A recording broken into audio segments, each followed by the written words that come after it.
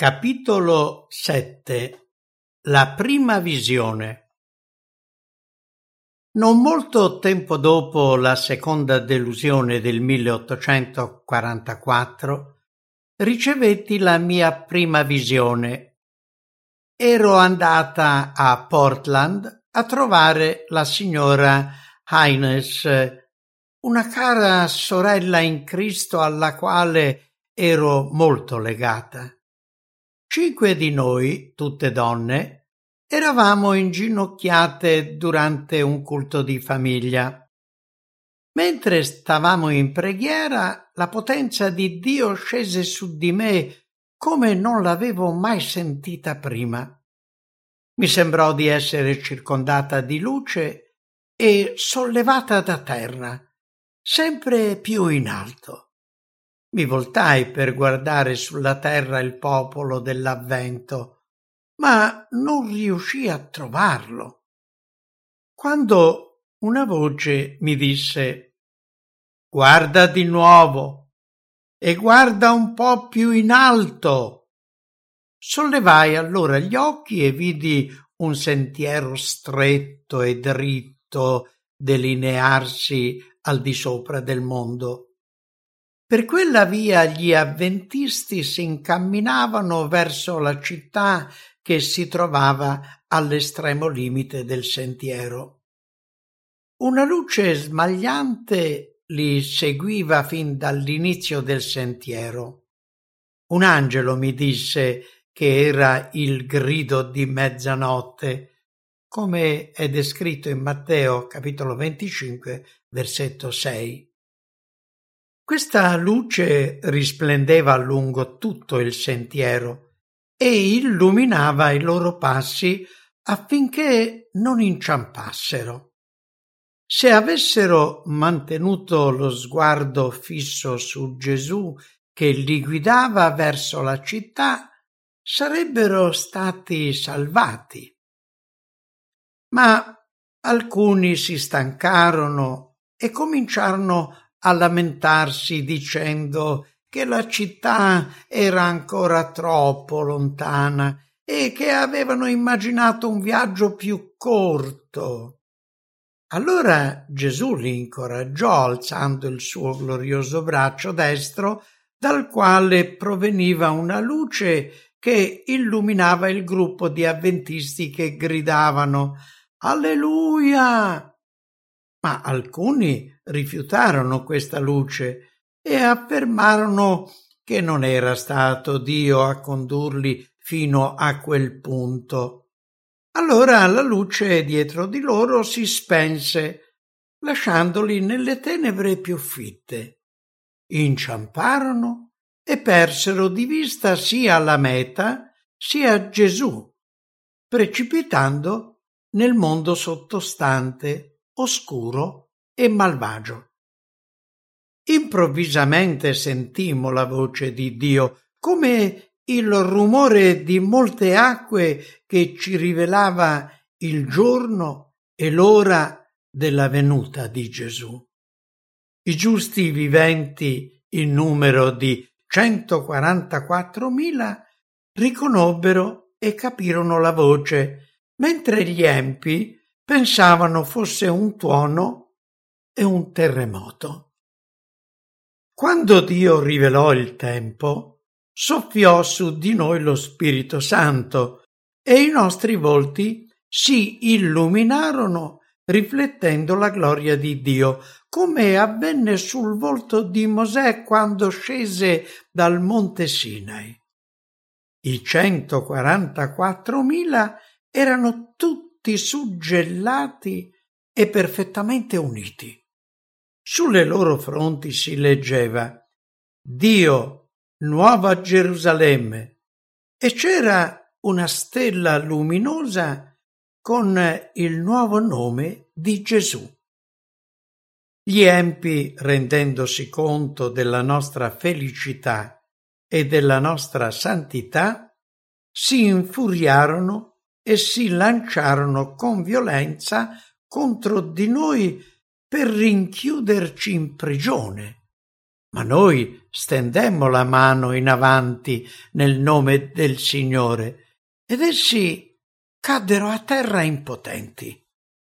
Allora i seguaci di Satana si resero conto che Dio ci aveva amati. Noi, che potevamo lavare i piedi gli uni agli altri e salutare i fratelli con un santo bacio, e si prostrarono davanti a noi. Poi i nostri sguardi si volsero verso l'Oriente, dove era apparsa una piccola nuvola scura, grande come la metà del palmo di una mano, che tutti riconoscevano come il segno del Figlio dell'uomo. Guardammo la nuvola in profondo silenzio, mentre si avvicinava e si schiariva, sempre più luminosa, finché divenne grande e bianca. I suoi contorni brillavano come il fuoco. Sopra la nuvola c'era un arcobaleno. Intorno a essa migliaia di angeli eseguivano un canto melodioso e sopra vi sedeva il Figlio dell'uomo. I suoi capelli bianchi e ondulati gli ricadevano sulle spalle. Sulla testa aveva molte corone. I suoi piedi sembravano di fuoco. Nella mano destra aveva una falce affilata e nella sinistra una tromba d'argento. I suoi occhi, simili a fiamme di fuoco, trapassavano i figli di Dio da parte a parte. Poi tutti i volti impallidirono, mentre quelli che Dio aveva rifiutato divennero ombrosi, e tutti gridammo: «Chi sarà in grado di resistere? La mia veste è senza macchia?» Gli angeli smisero di cantare e ci fu un terribile momento di silenzio quando Gesù disse: «Coloro che hanno le mani e i cuori puri riusciranno a resistere. La mia grazia vi basta». A questo punto i nostri volti si illuminarono, i nostri cuori si riempirono di gioia. Gli angeli ripresero la loro melodia con una tonalità più alta e cantarono ancora, mentre la nuvola si avvicinava alla terra. Allora la tromba d'argento di Gesù suonò mentre egli scendeva sulla nuvola avvolta in fiamme di fuoco.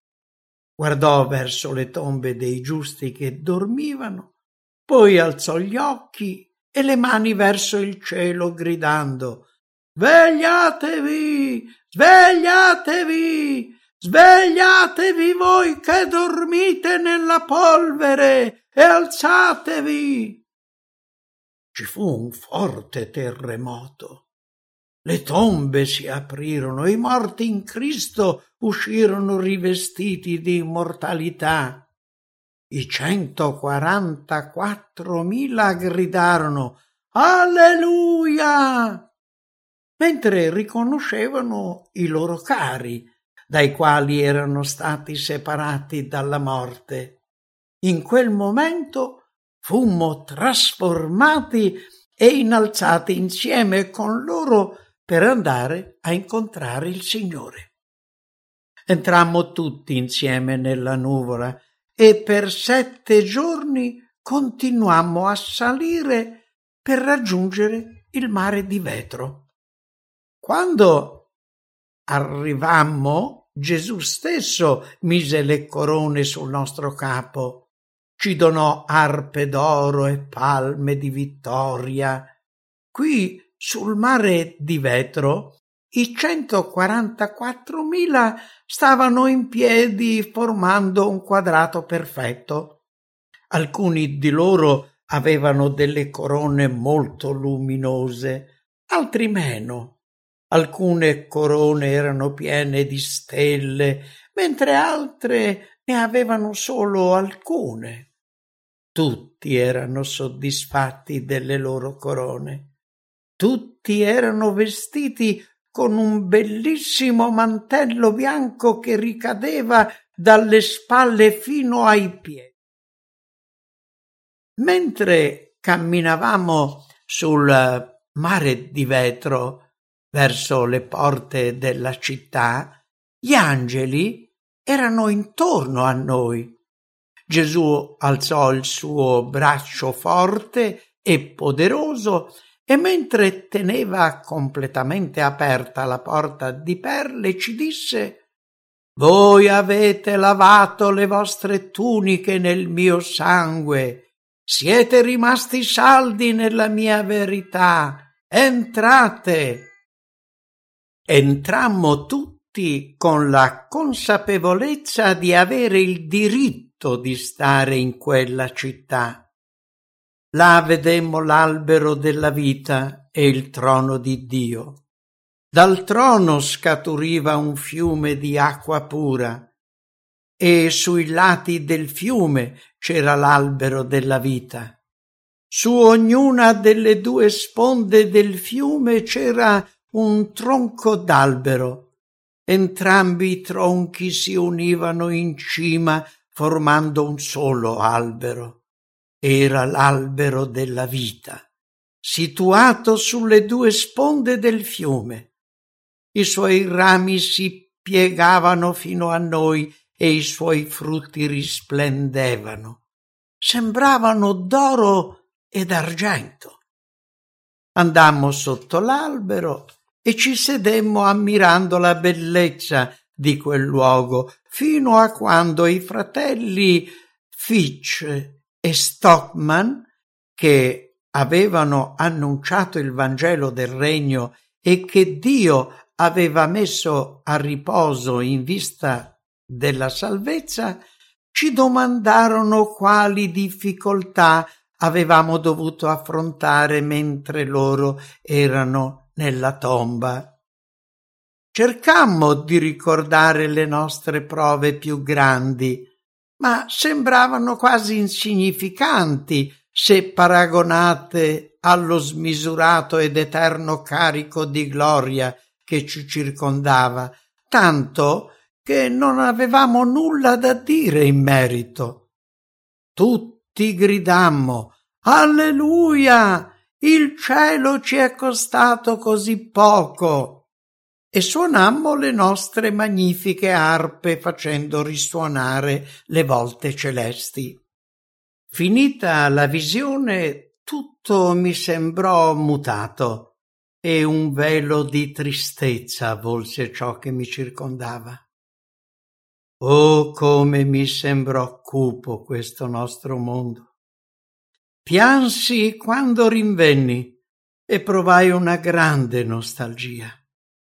Avevo visto un mondo migliore e quello reale non mi recava più alcuna soddisfazione. Raccontai questa visione al gruppo di Portland, che l'accettò come proveniente da Dio. Quello fu per noi un momento straordinario.